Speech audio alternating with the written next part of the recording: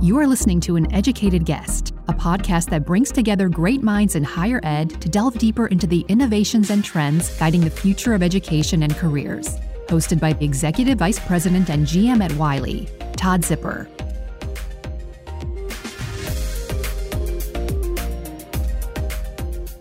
I am Todd Zipper, host of An Educated Guest.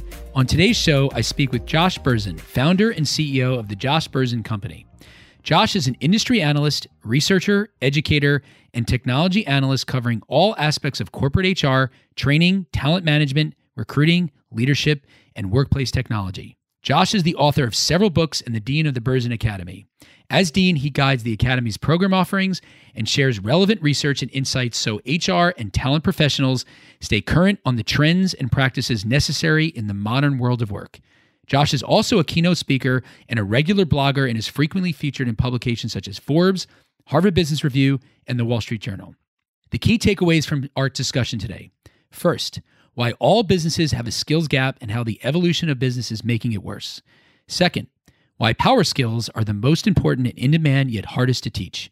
Third, why educators and business leaders should be thinking about developing capabilities, not just skills. Fourth, why apprenticeships and higher train deploy models create a golden circle of long-term value for employers and employees alike. And lastly, why higher education institutions must work closely with employers to stay relevant in this changing economy. Welcome, Josh, and thanks so much for joining me today on An Educated Guest. Thank you, Todd. I'm excited to be here. All right. So would you mind starting to tell our audience about your background and what led you to where you are today? Well, it was a bunch of accidental experiences, but I spent 15 or 20 years in tech as sales, marketing, business development, and product engineering, technical support, and was laid off from an online learning company in the year 2000 during the last big dot-com problem, and realized that I always liked to write. And at that point in time, nobody understood online learning. So I found myself a little gig work to write a research report on online learning. And that went so well, I realized I had a new career as an analyst. And I went from learning to leadership development to recruiting to all these other areas of HR. And that's what happened to me. It was a complete accident. So I want to dig into your work with the Josh Berzin Company and the Academy, but let's talk briefly about your latest book. It's called Irresistible. I just finished with it, The 7 Secrets of the World's Most Enduring Employee-Focused Organizations. I know a lot of us need those secrets and need to implement them.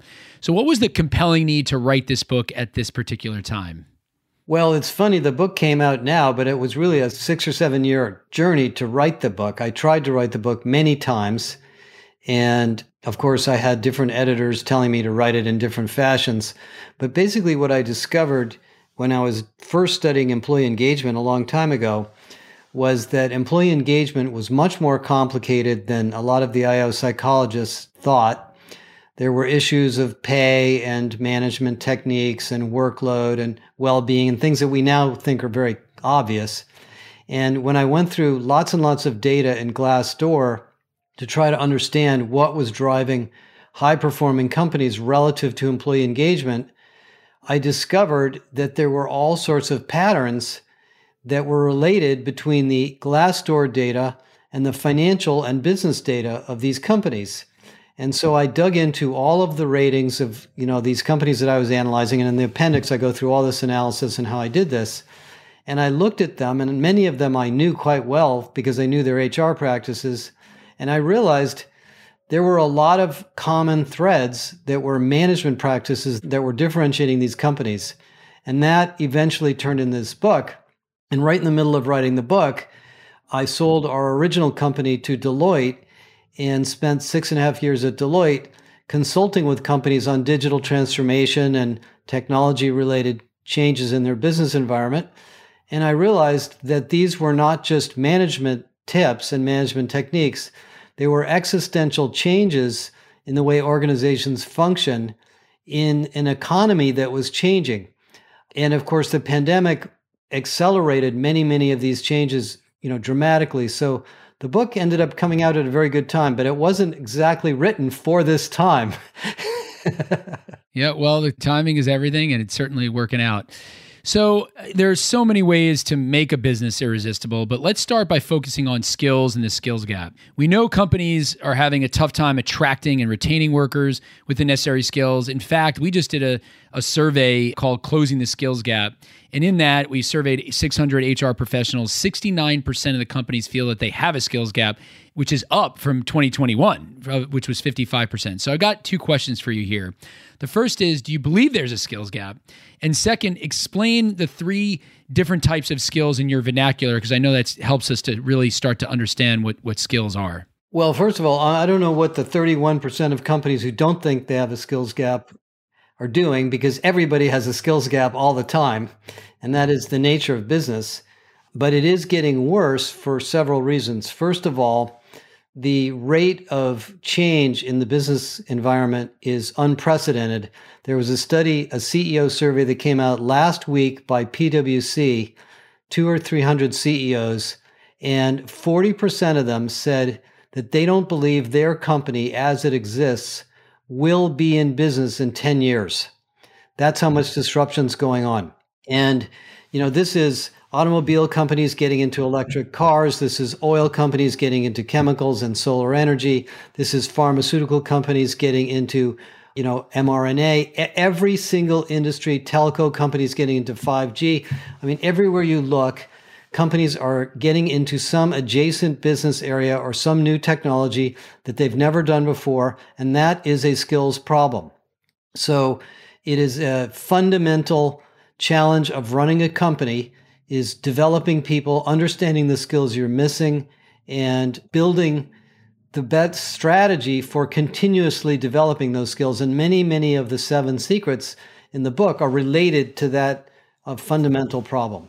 As far as the types of skills, I really think they fall into 3 general categories. There's technical skills, and we all have technical skills in all of our jobs, whether you're an operator in a power plant, or you're driving a truck, or you're somebody like me who has to use various tools. There's there's professional skills about the industry you're in. And those are somewhat less important than they used to be, because people are flipping between industries at a very high rate right now. And the third are the human skills, the power skills, the relationship skills, the leadership skills that are absolutely rated the most important in every single survey that ever comes out. Because you can learn technical skills relatively easily. It takes a long time to get good at them. But, the human skills, you're kind of born with some of them, and they're a little bit harder to learn. So all 3 of these areas are essential to companies. And I don't know who those 31% are that don't have a skills gap, but I think they're probably deluding themselves. They probably do too. Sure. So I want to jump into the power skills a little bit. Help us understand, what is a human skill, power skill? I've sometimes used the word soft skill. I mean, maybe you can get it all matched up for us here. Well, okay. So the original word soft skill was coined long before I got into this to compare it to a hard skill. And the idea was, math, science, engineering, those are hard. Leadership, management, collaboration, those are easy, so they're soft. And so, that was in some sense a bad characterization from the very beginning, but that's where it started from. What I found in my own research and the clients that I talked to is that the soft skills by far were more important than the hard skills, as I said before. And so one of the things that struck me, and the way I came up with this idea of the word power skills, is right before the pandemic, we were having a meeting at UC Berkeley, near where I live, with a bunch of CHROs and several professors from Berkeley. And one of the professors was the head of a psychology group called the Greater Good Science Center. And she discussed the drivers of happiness. And happiness is driven by things like forgiveness, care, communication, flexibility, a sense of awe, things that are very human things you think about as your mother or your caretaker. You don't think about them in business at all. And she gave us this presentation. This was before the pandemic. And I went to all these CHROs. I stood up and I said, okay, I just want to ask you guys a question. How many of you have any of these words in your corporate competency models, your leadership models, or your, corporate vision and mission? and nobody raised their hands. Nobody was interested in any of this soft, squishy, feely stuff. Then you fast forward 4 years to where we are now through the pandemic, and everyone is talking about flexibility and care and listening and forgiveness, because you can't run your company without it. And so what basically we've shown, and I think most people know this, is that these soft power skills are by far the most important skills of all. This is what creates followership. This is what creates a sense of trust. This is what creates a sense of loyalty and belonging in companies. Teaching somebody how to do something technical is great. You need that too, but those are trainable. So power skills are very big. And also because they're so hard to develop, they get a lot of attention in the community. Absolutely. And I think, maybe we can jump into the you just mentioned training. How can companies, really think about developing these power skills and not just assume you're either, born with empathy, or you're born with the collaboration, or you're born with the ability to inspire others, and some of these other areas that you're talking about here? What are the kinds of tools of the trade here to get these power skills into your company? Well, unlike technical skills, you can't sort of train people to do these things. It's a little more complicated, but we just are finishing a big study on leadership, which we call Irresistible Leadership. It's not published yet, but I'll tell you a little bit of what's in there. So among the very top findings and the most important practices, number one is to codify and describe the specific behaviors that characterize success in your company. What are the behaviors that make your company successful that you want to reinforce? For example, when Microsoft went through their turnaround, when Satya Nadella joined, he was very vocal about this in his book. They wanted to implement a growth mindset because the prior management team did not have a growth mindset. It was a combative, competitive company, and it was, I'm smarter than you, so you shut up and listen to me. And he said, we're going to be the opposite of that. Everybody is going to listen and everybody's going to grow. That concept, that behavior was reinforced on walls, placards in the wall, on behaviors. People were calling each other out for not having a growth mindset. They formally trained people on what this means. And look at Microsoft today. They're, I think, the largest or second largest market cap company by in tech for sure. And if you don't describe those things in a way people understand them behaviorally, you can go to a course at Harvard, you can go to a course at Wharton, you can take a course in collaboration. You don't know what to do. So that's number one. Number two is creating a leadership model of some kind that refers to these power skills that is relevant to your business. Why do we want leaders to behave this way? Why does it make a difference for our company, for our strategy, for our customers, for our stakeholders, for our supply chain, etc.? Because in every industry, there are different management styles. Pick whatever industry you like, retail or oil and gas or whatever it is. Some companies are very innovative and creative. Some companies are very customer service oriented and focused on the customer experience. Other companies are focused on, market domination and monopoly practices. Whatever that is, those strategies have to be embodied into a set of leadership behaviors so leaders know what is valued and what is not. Then you can put together training and workshops and simulations and feedback and coaching and all sorts of things on top of that. But just taking somebody and giving them a psychologist as a coach and saying, hey, why don't you try to be a better leader? I mean, they don't know what to do because every company is different. And great leadership at Google is not the same as great leadership at Exxon. Well, that's really helpful. And it's, going to be a challenge for these companies to shift, but it's obviously the data is pretty conclusive here. And hopefully we're moving in the right direction. So I want to zoom out a little bit and bounce back to just where we are in the job market today, because there's some really conflicting pieces of data I'm trying to reconcile in my mind. We're recording this sort of early 2023 in February. Got, I think, since 1969 in the U.S., the unemployment, the lowest it's ever been. On the same time, you're getting a lot of headlines. Maybe the media is stretching these headlines around layoffs at companies that people are familiar with. You also have a lot of CEOs talking about an impending recession and all these kinds of things. What should we be thinking about right now as it relates to these somewhat conflicting trends that things are getting worse, but we're actually at historic unemployment low levels? Or is this storm coming and we just don't know it yet? How are you thinking about this? Okay, well, I just wrote a big article on this, and it's very clear to me it's not as confusing as it seems if you know some of the data. We're basically in a very, very significant war for talent and war for people, because even though there is an economic slowdown and a lot of companies overhired, they overhired because they overshot. We had 15 years of zero interest rates, too much money, too much capital, too much speculation, and most companies grew without really planning their growth. So just because there's layoffs doesn't mean the economy is falling apart. The economy is not falling apart. People are buying things. Many companies are making reasonable profits, and they are looking for workers to fulfill demand, and particularly in frontline workers, nurses, retail workers, hospitality workers, transportation. There are not enough humans. Now, the reason we have this terribly low unemployment rate is a fundamental change that is going to be with us for a long time.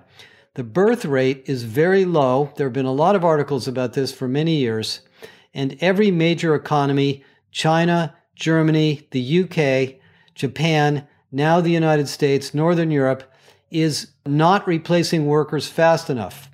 The education system is beginning to worry if they're going to have enough students to pay tuition. The average fertility rate is around, in the United States, it's 1.7. The replacement is 2.1. We're not having enough children. People are postponing getting married. So the number of human beings is declining, and a lot of baby boomers my age are retiring.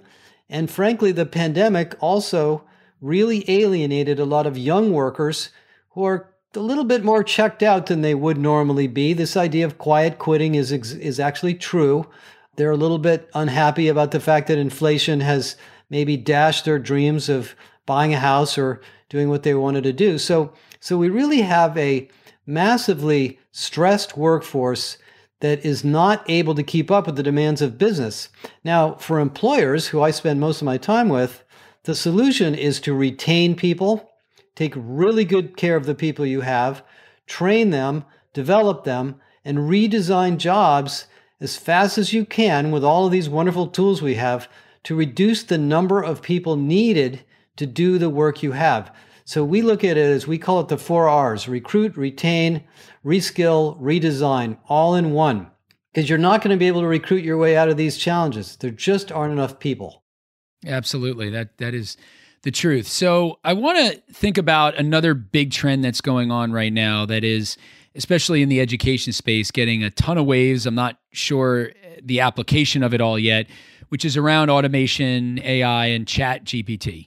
And, it's a big headline right now that, once again, you see this from time to time that, everything's going to get automated now. You're going to go to college and you're not going to show up and to just kind of ask this technology to write your term paper for you, or you're going to show up to work and ask your employer what to do, and then you're going to ship out a bunch of work, to some sort of bot that exists out there. So how are you thinking about this trend?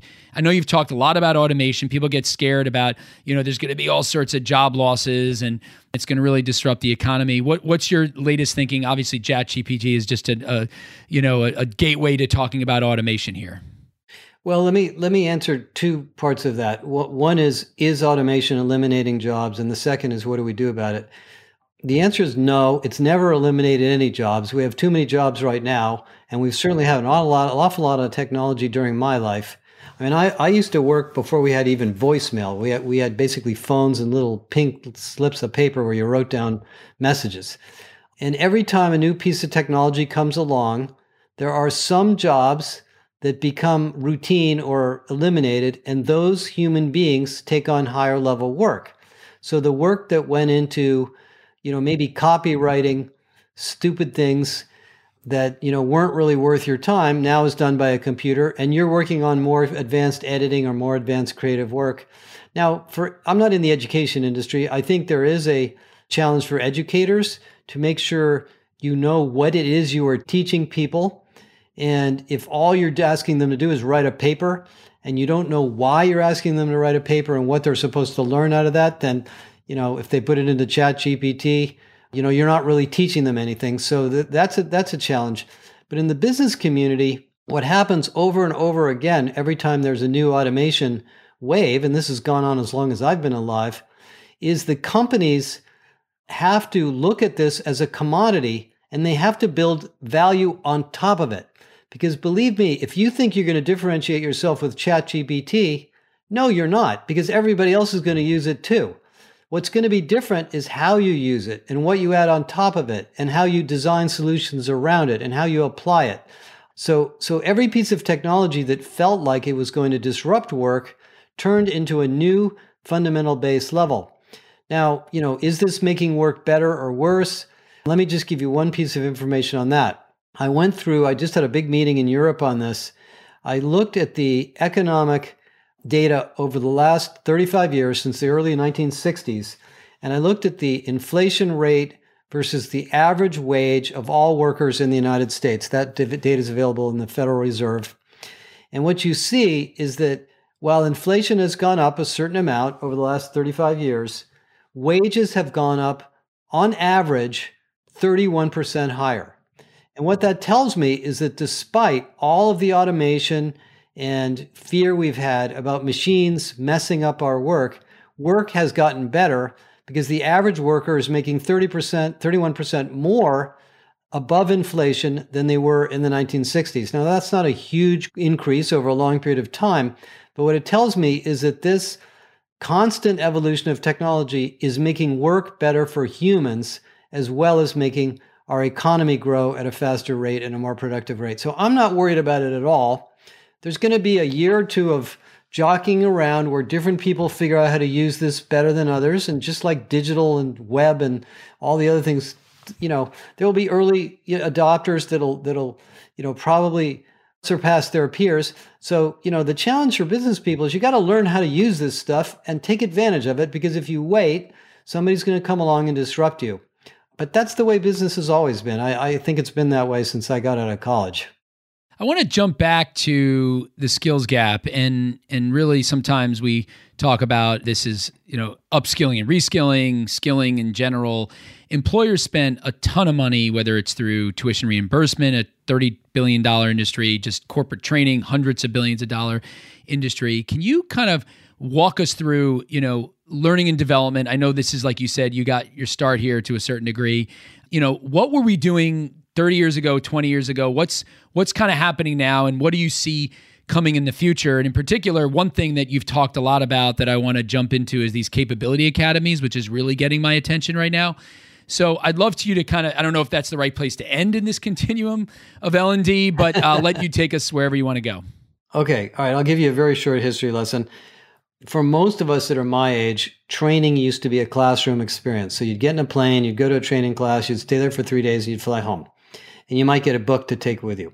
And it worked pretty well because you had a lot of hands-on experience, you met a lot of people, and you took your reference materials back, and you did remember a fair amount of it. And then along came the internet around the early 2000s, and we stuck all that stuff online, and we built all these online courses, and we were amazed at how cheap it was to train people, but we realized it didn't quite work as well as we wanted because there wasn't a lot of interactivity, there weren't exercises, you couldn't meet other people, wasn't an easy way to ask questions. So we went through this, 10 years of building a more blended, multimodal experience to online learning, whereas today a good 30 or 40% of the training that people go through is done online with a whole variety of complementary experiences. But then something else happened.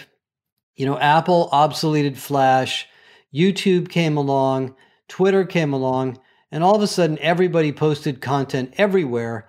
And we had video courses on YouTube, and we had video courses on TikTok, and everything became an opportunity to learn. And these systems became very complex.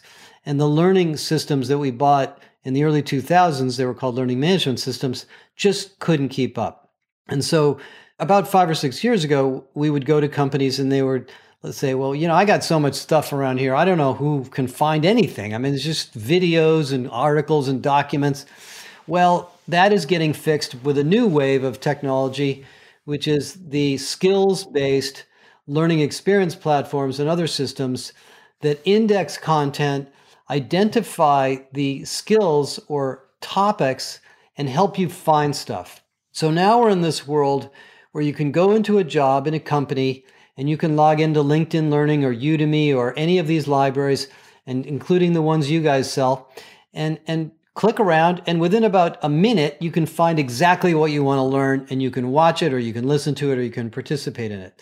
So we've got this massive, availability, democratization of learning that's taking place. So it's really marvelous. However, it's got a problem.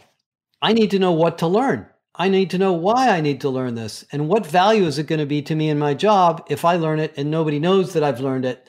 So, and because meanwhile, the company, as we talked about a couple of minutes ago, is moving into this new business area, and they really want me to learn this stuff over here that I don't know anything about. So this, perceived solution of democratizing learning was not working for people.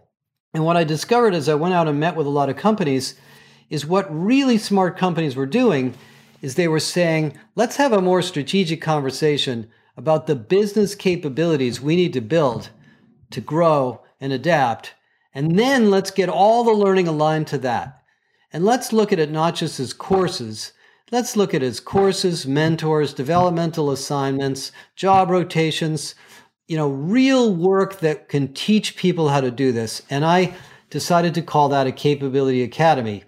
And the reason I called it that was because we were building one of these for HR, and I realized nobody wants another 500 courses.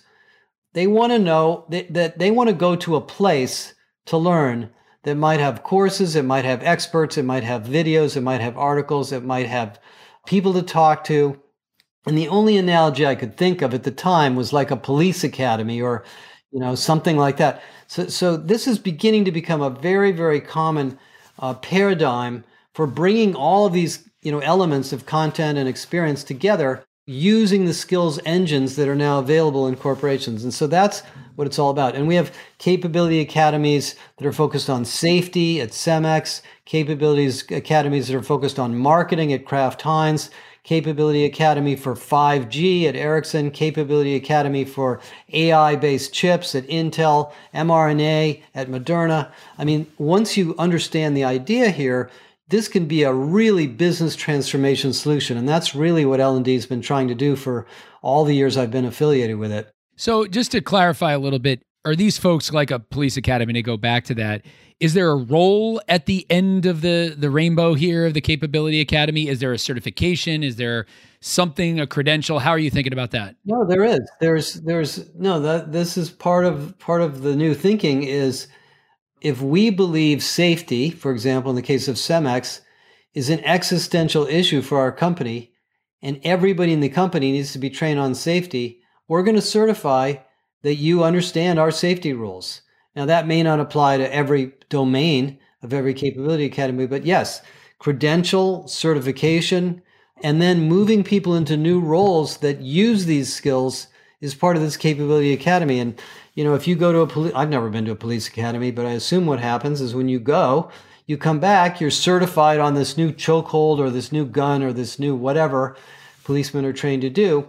We have to do that because the rate of change in companies is so high. If you just throw a bunch of training out there and say, hey, we'd like everybody to learn about this, they may or may not be able to know how to do that. So the other thing about a Capability Academy that's very different is there's a business sponsor. There's a business leader who's watching over this, who's setting the agenda with L&D's help and making sure that it's moving the needle in the right direction and that there's a problem that's being solved. And it isn't just a bunch of training and then we're asking ourselves at the end of the training, what was the ROI of that? It's really focused on a problem, on solving a problem. And most companies can identify what those problems are once you just ask the questions this way. So, something that comes to mind when I'm trying to bring all this together, we've been talking about competencies a lot in education and L&D, competency-based education, a big trend in higher ed. I know you've spoken about it as an old idea, or maybe it, help me sort of connect the dots between skills, capabilities. How should we be thinking about that? And competencies. Yeah. Okay, let me give you guys just a 2-minute lecture that might help clear this up. So the word competency in HR goes back a long, long time to a part of a job description. So where competencies were used when I was involved with them was you basically had a book of competencies. You would buy a book. You guys probably sell books like this. And you would read through the competencies. And as a management team, you would sit down and say, okay, we want our salespeople to have these 8 competencies. So you would attach it to the job description, stick it in the HR management system, and now you would select people, develop people, assess people, and promote people based on these competencies. And it was a big mess. There were hundreds and hundreds of competencies sprinkled around in HR. They were sort of, used and sort of not used. They would fall out of date. People hated to maintain them. It was hard to align content towards the competency. And there was no real science to why this competency was associated with this job. I mean, it was good guessing and good, observation, but it was a very static thing. So if you fast forward now, 20, 25 years, 30 years later, now we have this idea of skills. A skill is actually a very poorly defined word. Microsoft Excel is a skill. Creating a pivot table is a skill. Artificial intelligence is a skill. Every algorithm of artificial intelligence is a skill. Salesforce.com is a skill. Everything that's written down on a resume as a requirement for this job is a skill. Every word. So a skill is essentially a word or a small number of words. And so what's been happening in the skills world is we have software tools that scan job descriptions, resumes, and content and identify these skills. So you can go out when you're recruiting somebody and you can, let's suppose you have a job and certain skills are needed. You can actually look into their resume and get AI-based search and determine with a pretty good level of accuracy whether this person has some amount of the skills you need. And you can use skills for recruiting. You can use skills for internal placement of people. You can use it for pay, and you can use it obviously for learning and development. And that paradigm is so different from competencies because the skill libraries are always changing. Every day, I have a relationship with a company called Lightcast that creates an ongoing skills academy or skills taxonomy, and they sell data. Every day, they have thousands of new skills that are discovered in jobs around the United States. So we're moving to, at least in the corporate world, I don't know about the education world, but in the corporate world, we're moving to this infrastructure where companies are going to know pretty well what skills they have in different parts of the company, what skills are trending in the outside market, and what skills they need. And the competency modeling that's been around forever will probably be used mostly in compliance and regulatory jobs, in very formally defined jobs. Like if you're a nurse and you're not trained and certified on giving injections or anesthesia, it doesn't matter what your skills profile looks like. You either know how to do it or you don't know how to do it. That's a very formally defined competency. But more and more companies are, really segmenting that for this more compliance and regulatory oriented world. And then for white collar and soft skills related jobs, really using this new approach, which is skills-based hiring, skills-based development, skills-based mobility, and even skills-based pay. Excellent. So I want to jump to an important topic around sourcing of talent, training of talent, apprenticeships. But before we get there, and as related to it, is this idea you've talked a lot about, which is learning in the flow of work.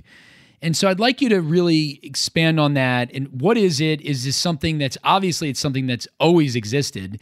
Is this something that companies are more formally focused on to increase the skills that are in the company?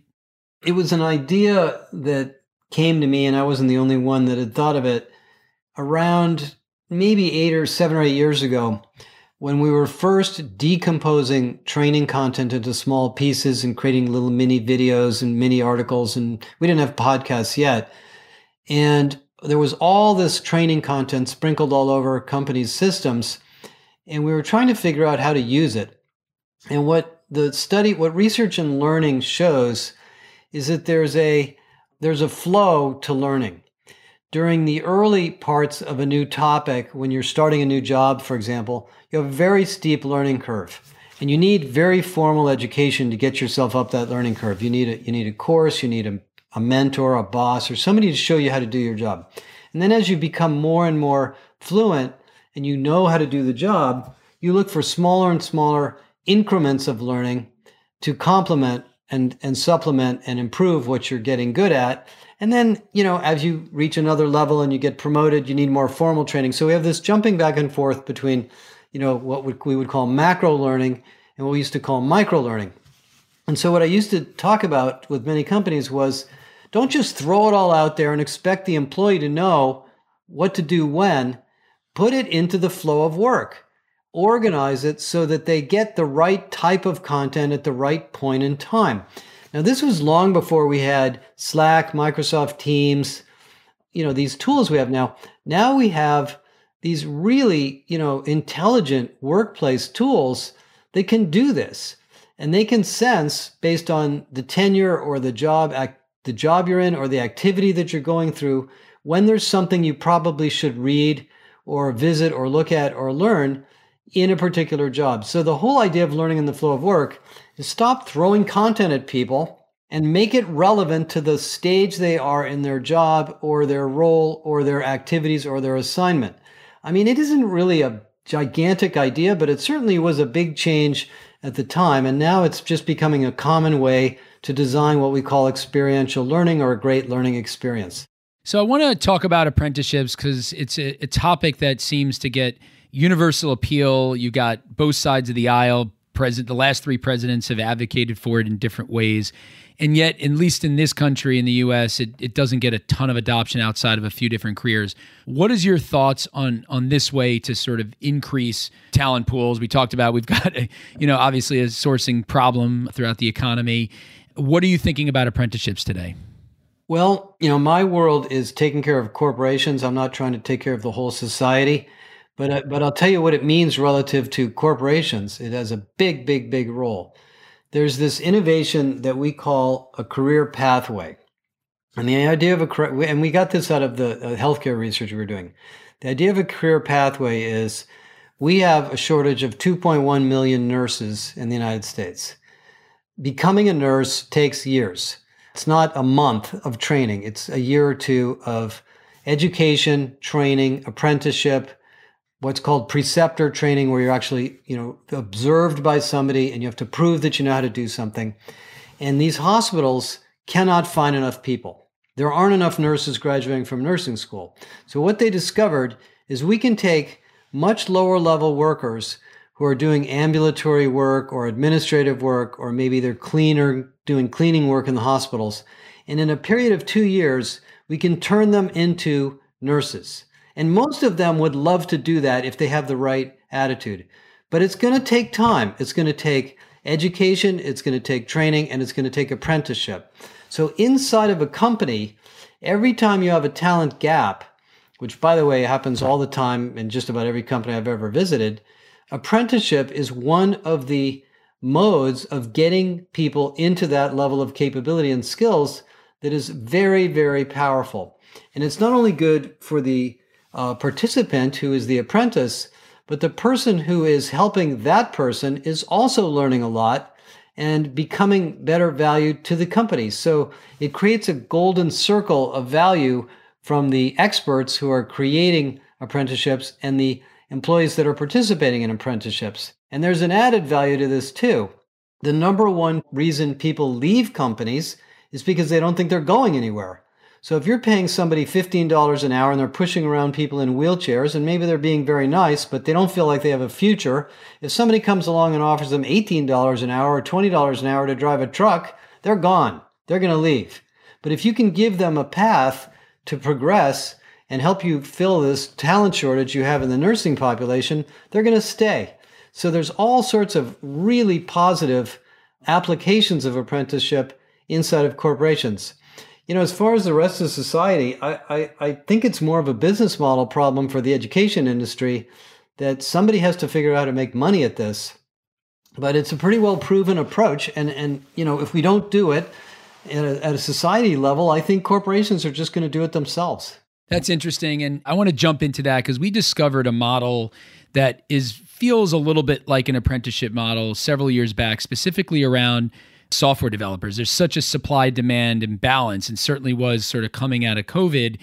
And we discovered this model that now we call it, a few of us in the industry, hire, train, deploy, where mostly global corporations that have big needs around tech talent, big needs around diversity, specifically, like not just window dressing, but things that they're serious about. Big needs around weeding off of contractors and outsourcing. And, this is a really interesting model that we discovered because it sort of eliminates a lot of the friction for the employer. They get to try before they buy, right? So they're working with essentially Wiley, because we're in this business now as an education company, but we're forced into a staffing sort of model, right? Where we are taking the friction away for the employer. So how do you get a job-ready talent that is going to come in and add value? Well, it's working with the employer, understanding their needs, the locations, the skill sets, and then training for that. So there's the boot camp sort of aspect, which is an industry that's evolved over the last 10 years. And between me and you, I don't think it's been the direct-to-consumer boot camp model around tech has been that successful. So it hasn't scaled. From the learner perspective, they're graduating college or recently graduated or what have you, and they're trying to find a job and a career, right? So for them, you're not going to charge them yet another cost to get another degree or another certificate or another something. So they're become an employee effectively. So I'm wondering, one is, have you heard of this model? Do you think it can scale beyond what to me is sort of a small sector, right? It's emerging technology talent, which is, for us, it's big, but it's not like a big market in general. I think, well, Todd, first of all, I want to applaud you guys for doing it because I think it's a huge market and very, very badly needed. I think the general education industry has left out this final point of educating people, which is getting a job. They sold them a degree, or they sold them a certificate, or they sold them a boot camp, and then they left it up to the student to figure out what to do with it. And that has worn awfully thin on people. And on the other side, the employers want to spend more money to bring talent into their company, even if it's an early level. So I completely agree with what you're doing. I saw this in healthcare years ago, where large healthcare networks would partner with community colleges, and they would design the curriculum for and with the community college. And they would say, look, if you train 1,000 people on this, we'll hire them all. We guarantee you we'll hire them. So I think whatever you guys are doing, I hope it's magnificently successful because it is absolutely the right way to go. Yeah, I mean, so far so good. I'm not sure how applicable it is outside of these acute shortages that you're talking about here. So that's where but we've got plenty to work on. Yeah, right. Once there's enough people who know these skills, that model isn't as necessary. But I think it's a great, especially with the talent shortage that we have, we're going to have to pull people into these new domains faster than the normal educational experience. And this is the way to do it. Yeah, I mean, I was talking to a large president of a large healthcare training company, basically.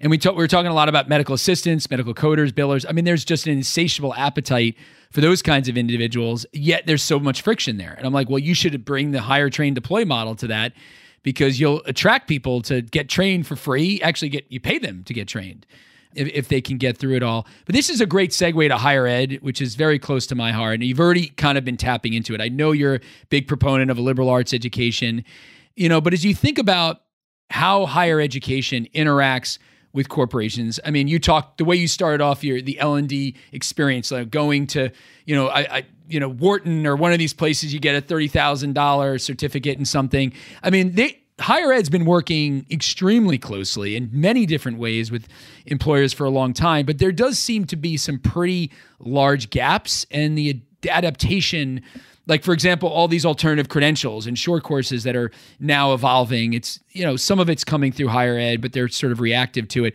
How are you thinking about higher ed's role in sort of solving these capability academies and some of these other needs, skill shortages? Well, I mean, higher education serves many roles in society: research, general education, preparing people for work. I mean, a lot of really essential things that have nothing to do with an individual employer. But I'm on the board of the UC Berkeley Executive Ed program for the Haas Business School, so I'm involved directly with them. And they partner directly with corporations all the time. And so all of the curriculum and certificates and various big programs they put together are designed to meet the needs of corporations. And that's what more higher education institutions need to do.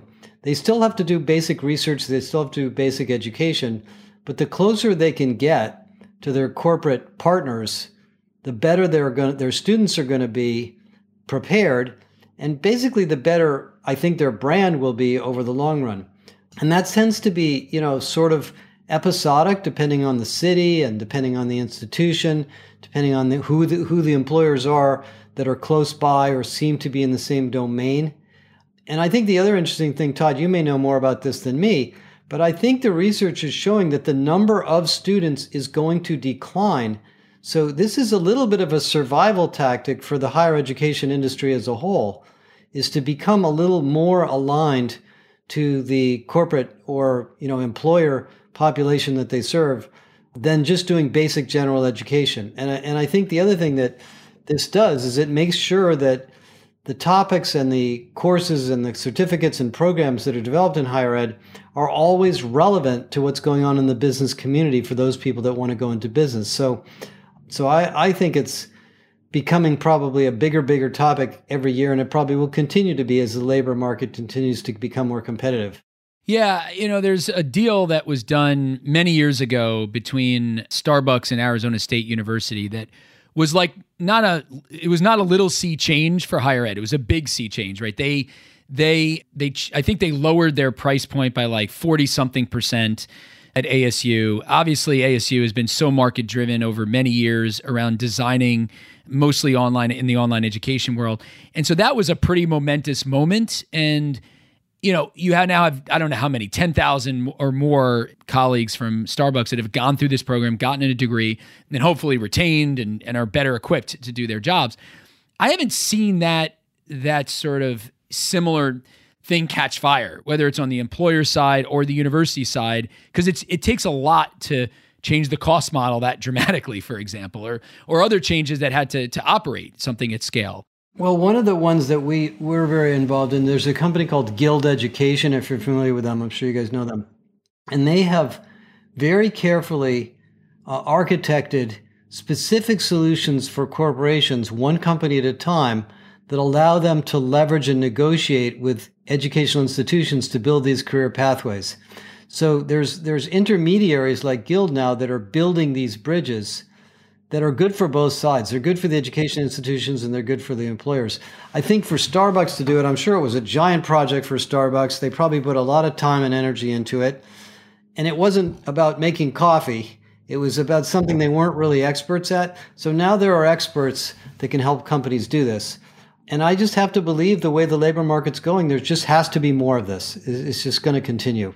Don't you think, though, that at some point it does need to come back to some measurable outcomes? And where I'm going with this, we've been a little bit associated with the Amazon Career Choice Program. They're a bit of a unicorn when it comes to investing in their employees, and who knows if that's changing now because of some of the layoffs. But they very famously have talked about outboarding or whatever the term is, like, hey, become a nurse. Like, we'll pay you to do that. That doesn't really, in the long run, the super long run, maybe there's an indirect way to talk about how that recruits frontline people.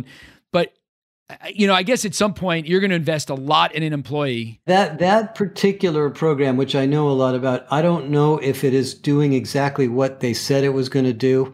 I think the more pragmatic programs where one company or one industry is working on very specific roles for that company work extremely well. I mean, I talked to a company the other day, I won't mention the company name, who spent $50 million on one of these career pathway programs. And I asked the CHRO, how did you convince your CFO that it was worth $50 million to do this? And she said, once we went through the 3 to 5 year challenges of hiring, retention, training, and difficulty developing these roles, it paid for itself.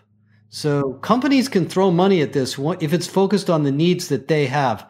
So I think it's a huge trend, and I think it will continue. Yeah, it's really important that the CFOs are included in this, right? Because a lot of the investment in education is going to be looked at as a cost in the short term, right?